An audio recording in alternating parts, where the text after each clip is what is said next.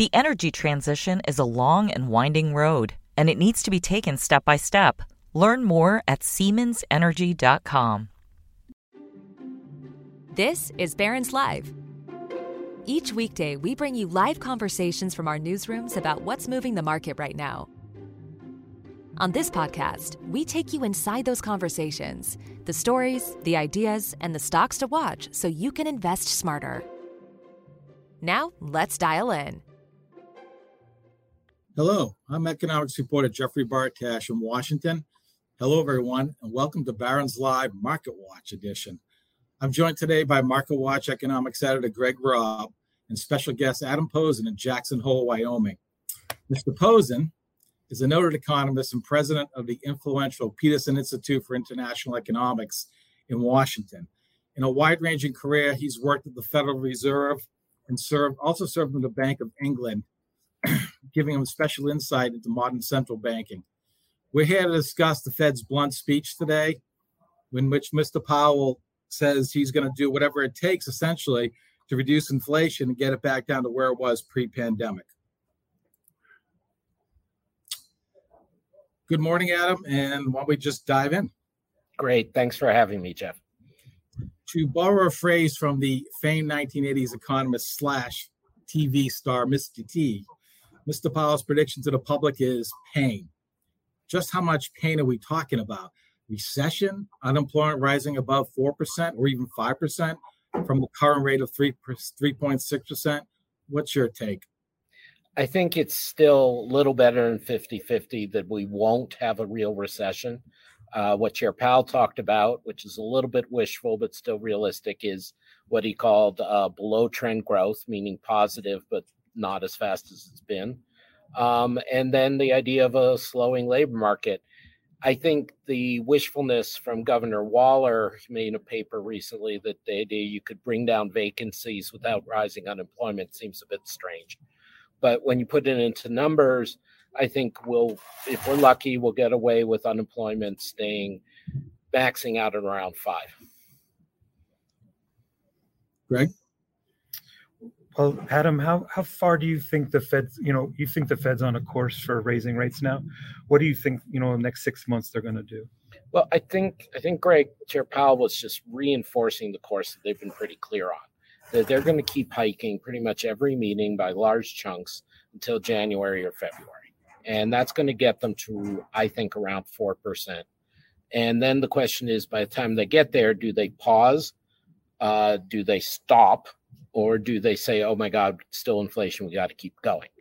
I think, obviously, we'll know more from the data. But I think we're going to have another 75, a couple 50s, and then we're at the 4% mark. And then they look around. Well, as we know, inflation is running at a yearly rate of 8.5% based on the CPI and 6.3% using the Fed's preferred price gauge.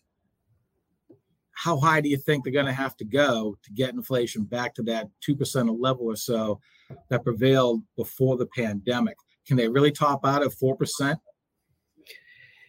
It's a good question. The topping out at 4% would mean that you're into what they call restrictive territory, that you're above the neutral interest rate, the interest rate that you would have if things were normal and okay. But you're still probably at negative real interest rates, meaning, like you said, the actual inflation rate outstrips the rate of interest on the Fed. People like my colleague at Peterson, Olivier Blanchard, or Jason Furman, or Larry Summers, they believe that you're probably going to have to get to positive real interest rates, which would mean getting up towards 6%. I still hope that they'll be able to get it down by stopping at around 4.25. 6% is a whole nother kettle of fish for the economy, though. Yeah.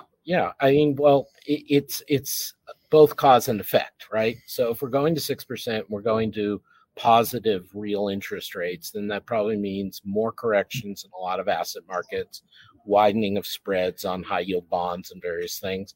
And in real terms, the stuff Jeff was asking about, higher unemployment, getting up towards 6% unemployment, growth actually the economy actually contracting. But, again, we still got to keep some perspective. The reason you would go to 6% would be because the inflation isn't slowing down. The inflation has something of a wage price reinforcing momentum. And if that's the case, as Chair Powell said today, and today I think it was great, he was tight, on message, very little chitter chat, very little raising ambiguities. That's what you got to do. And you both mentioned a 6% short-term interest rate. One of our viewers, Ted, asks what interest rate would be too high for the economy. Is it 5%? Is it 6%? Is it more? I think too high is in this context defined by what's the lowest interest rate you can get away with that will have inflation on a downwards trend. And we're only going to find that out by experience. Too high would be real interest rates that stay high and well after the inflation rate, starts coming down. So too high for growth, we're already going to get there. But too high for what the economy needs, not necessarily. But you have sort of a, I don't know if it's a dovish take, but you think that the Fed's going to get inflation under control by the end of next year. Yeah, I don't know what you call it, dovish or optimistic or in my belief, accurate. But we'll see. But I think, we have to remember this, even though this is something we have in the U.S. haven't gone through for a few decades, the fact is countries do have inflation and central banks do raise interest rates when inflation gets too high and it comes back down. In the U.S. is a very large economy with very close to world events. So the energy prices that are shocking Europe are not doing the same thing to us, for example. They're there, but they're not the same.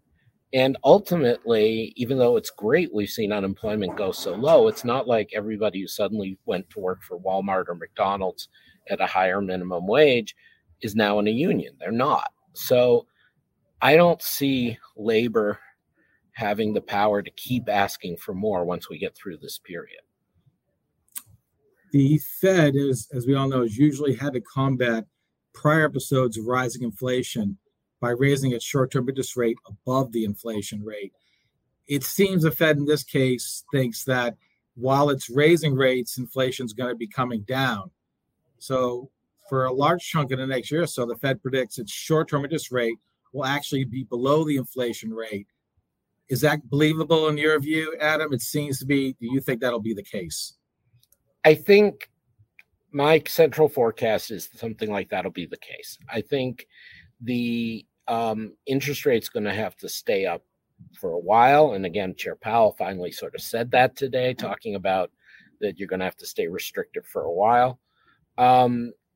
You're right, obviously, Jeff, that generally to cause a slowdown in inflation, you end up being not just a restrictive policy, but again, what you said, a positive real rates policy, interest rates above inflation. The thing is, I think the whole transitory versus not debate made it seem with all or nothing, whereas the fact is probably at the 8% inflation we're now at, or the 6% on core something on core PCE, half of it's due to energy and supply shocks and rents, and all of which should be coming down, and half of it's due to momentum and overheating the economy. So in that situation, if inflation starts coming down for these sort of real reasons, you hope that the Fed can kind of piggyback on that and not have to do as much. Adam, one of the things I like about you is you kind of cut through some of the fog, but you've said something that's very interesting, that even if we have a recession, that doesn't mean, okay, that inflation's over then. Right. So explain that a little bit to our viewers, because I think that there's a common belief like, okay, recession, then inflation's over. Thank you for pushing me, Greg, to be more clear, or at least encouraging me to be more clear. Look, we're going to see around the world right now, we're about to see in Germany and in Great Britain, places where with big advanced economies, they have simultaneously recession and inflation. And this is, of course, for those of us who are old enough to remember, this is what the U.S. went through in the 70s and early 80s. So it is possible. It's not like physics. You can't say it's excluded. What I'm trying to say is that a lot of this comes down to, for want of a better term, inflationary momentum. how much the past inflation, which we've had, encourages workers to be able to ask for more wages and businesses to be able to ask for higher prices. And if that momentum is ongoing, then that's the Blanchard Summers more pessimistic view of the world. And then you really need a recession to stop it.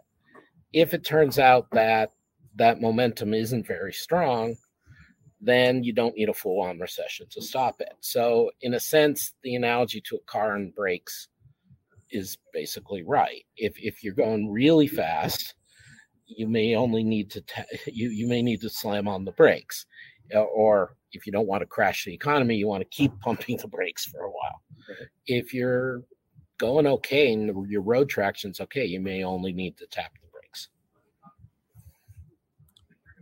Another view of ours, John, wants to know, Adam, what key metric would be a signal for the Fed to stop raising interest rates? He says, I know it's a combination of data, but surely, John asks, there must be one key metric they will watch. I think there's two key metrics you can prioritize.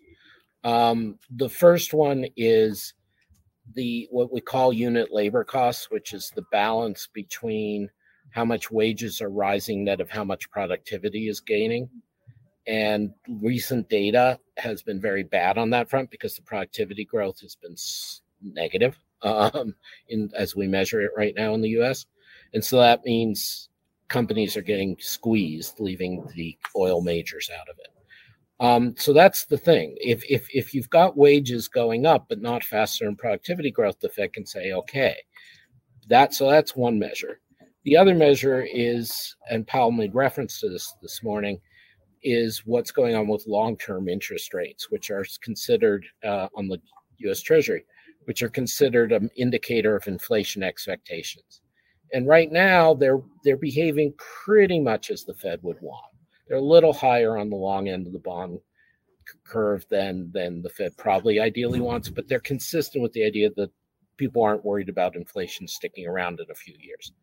So to me, those are the two keys: unit labor costs, and then how anchored is the long end of the Treasury bond curve. Not the unemployment rate? No, I don't think so. I mean, everybody focuses on the unemployment rate because just the word connotes something, and the Congress likes it, and the mandate of the Fed is defined in that. So there's a lot of good reasons to focus on the unemployment rate, but it's not really what counts, because as Chair Powell said, I guess 4 years ago at his first Jackson Hole speech in 2018, there's this abstract concept U star, which is supposed to be the lowest possible sustainable unemployment rate. And we don't know what it is. You can't observe it. And it depends a lot, and it covers over things like what's labor force participation, what's the gap between men and women, between people of color and white people of college education, people of less than high school. Again, the Fed doesn't worry about those things primarily, but just to say the unemployment rate is not a great indicator of the state of the economy. There seems to have been a tug of war lately between Wall Street and the Fed.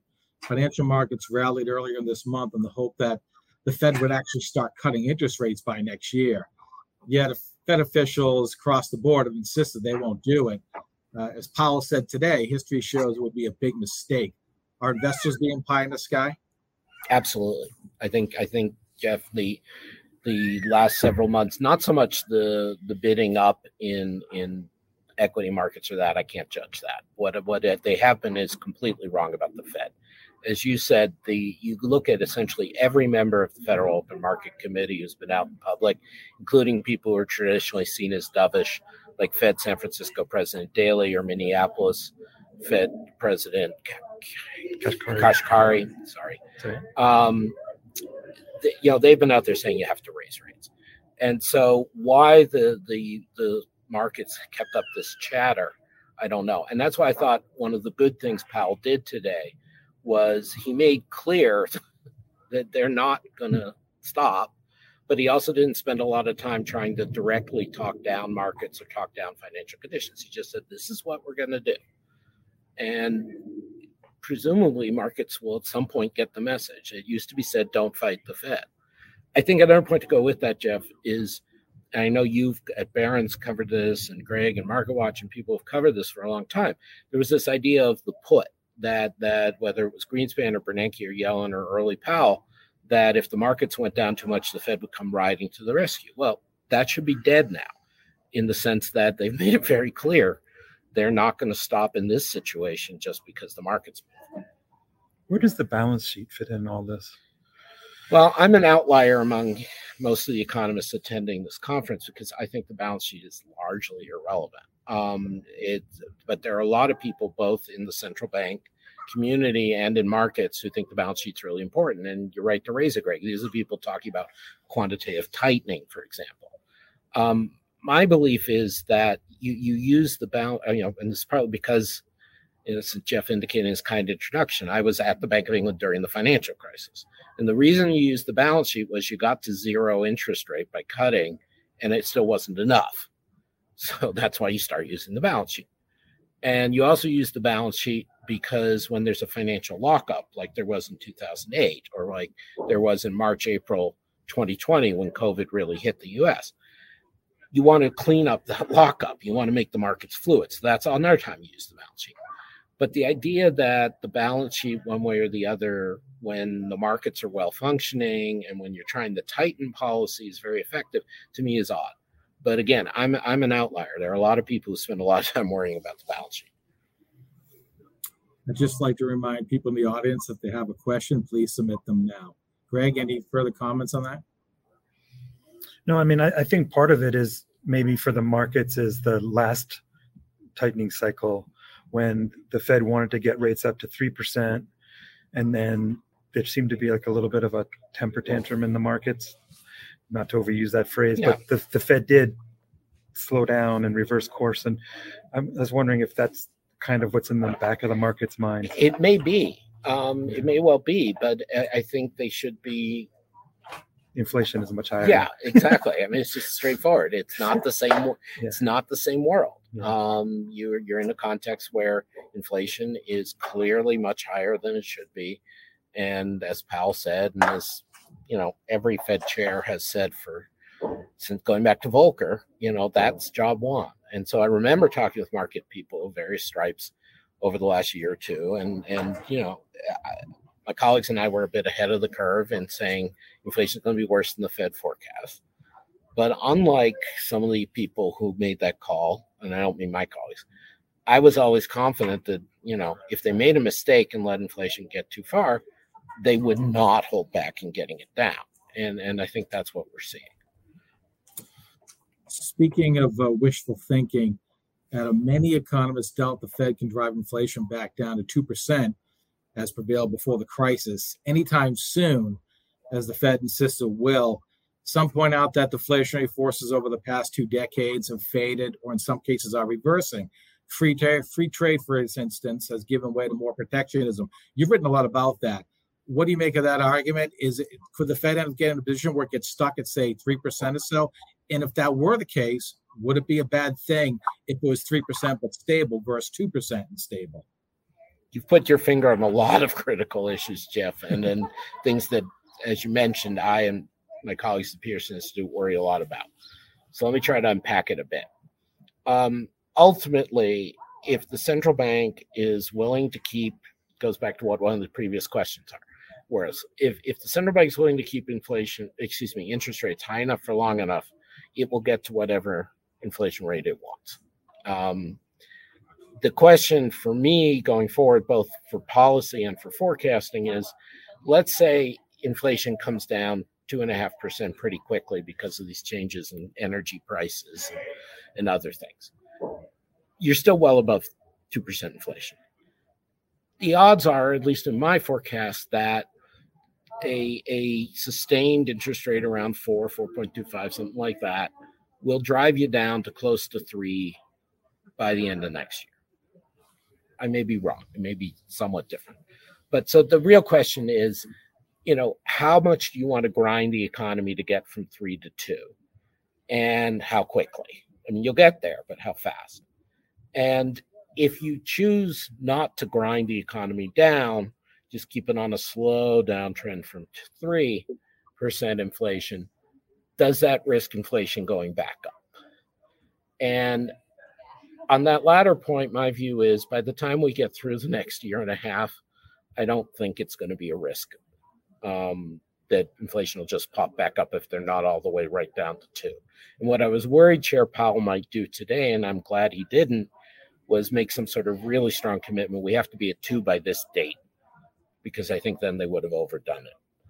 On the issue of deglobalization and prices, that's a really important issue. And I have been writing about that. Thank you for recalling that. I think we got to separate 3 issues, and I'll try to be quick. First is that, yes, there are what are called level effects. So suddenly China comes into the world markets in 1989-90 and starts producing lots of stuff by 2000. And that one time drives down the cost of a lot of things. That is different from trend effects, right? That we have an ongoing shortage of something, the economy is running too hot, the central bank's not credible.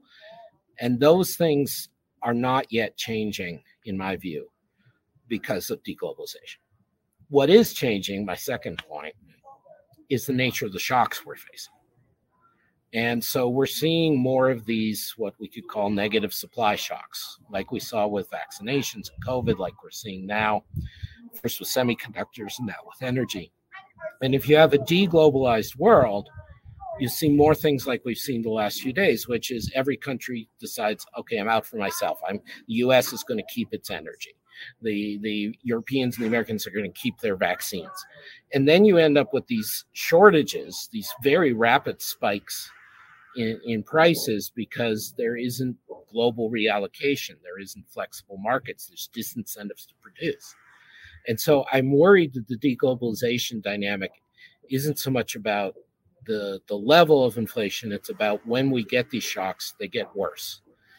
The final thing I would just say is this is, I think, the next agenda for central banks. And a couple of people are speaking at the conference.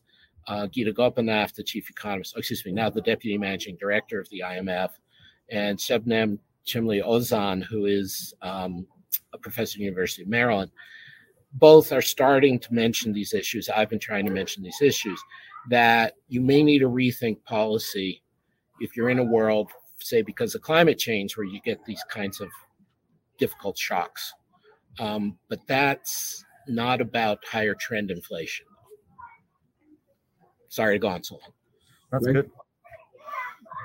Let's go back to a viewer, Neil, asks, will the Fed be able to slow inflation with Congress and the Biden administration pushing out more economic stimulus on top of what Washington did during the pandemic?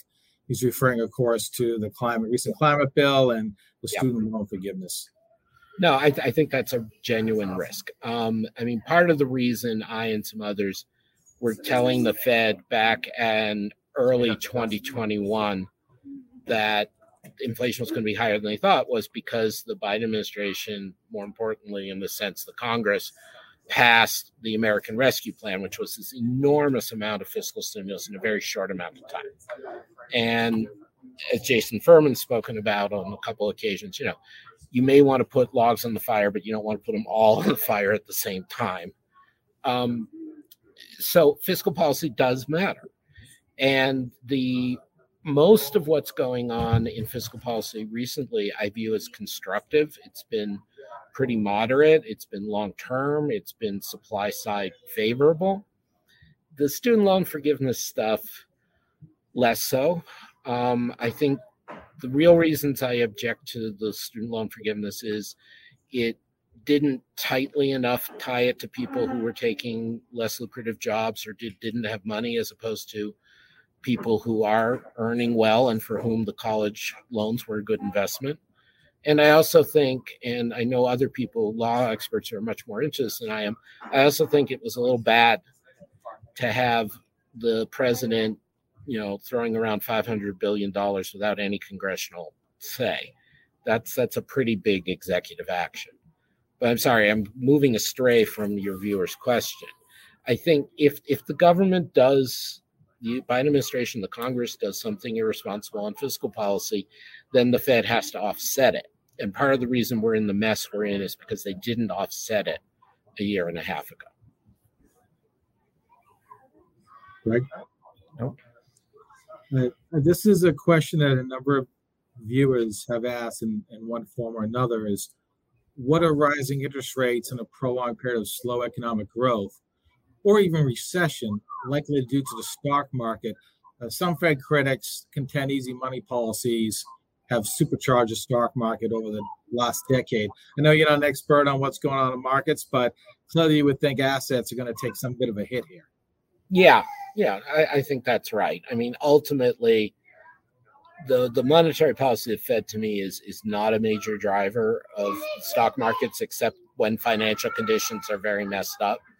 I think ultimately it's about the growth rate of profits, and the growth rate of profits is generally correlated with the growth rate of the economy.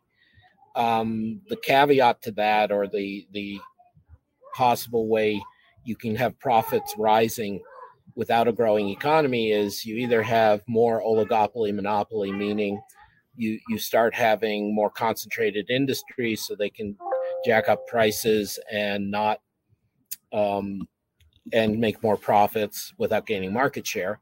I mean, without growing, gaining market share, or the labor gets squeezed and just gets a smaller and smaller share. Looks like we may have to cut this a bit short because we lost our feed from Jackson Hole. They're supposed to have a good Wi-Fi connection out there, but the great outdoors. Please join us again on Monday. Barron's Senior Manager Editor Laura R. Rubin and Deputy Editor Ben Levinson will discuss the outlook for financial markets, industry sectors, and individual stocks. In addition, please join Market Watch for the Best New Ideas in Money Festival on September 21 and 22 in New York City. Please see the slide chat box for the details. Thank you for listening and have a wonderful weekend. The energy transition is a long and winding road, and it needs to be taken step by step. Learn more at SiemensEnergy.com.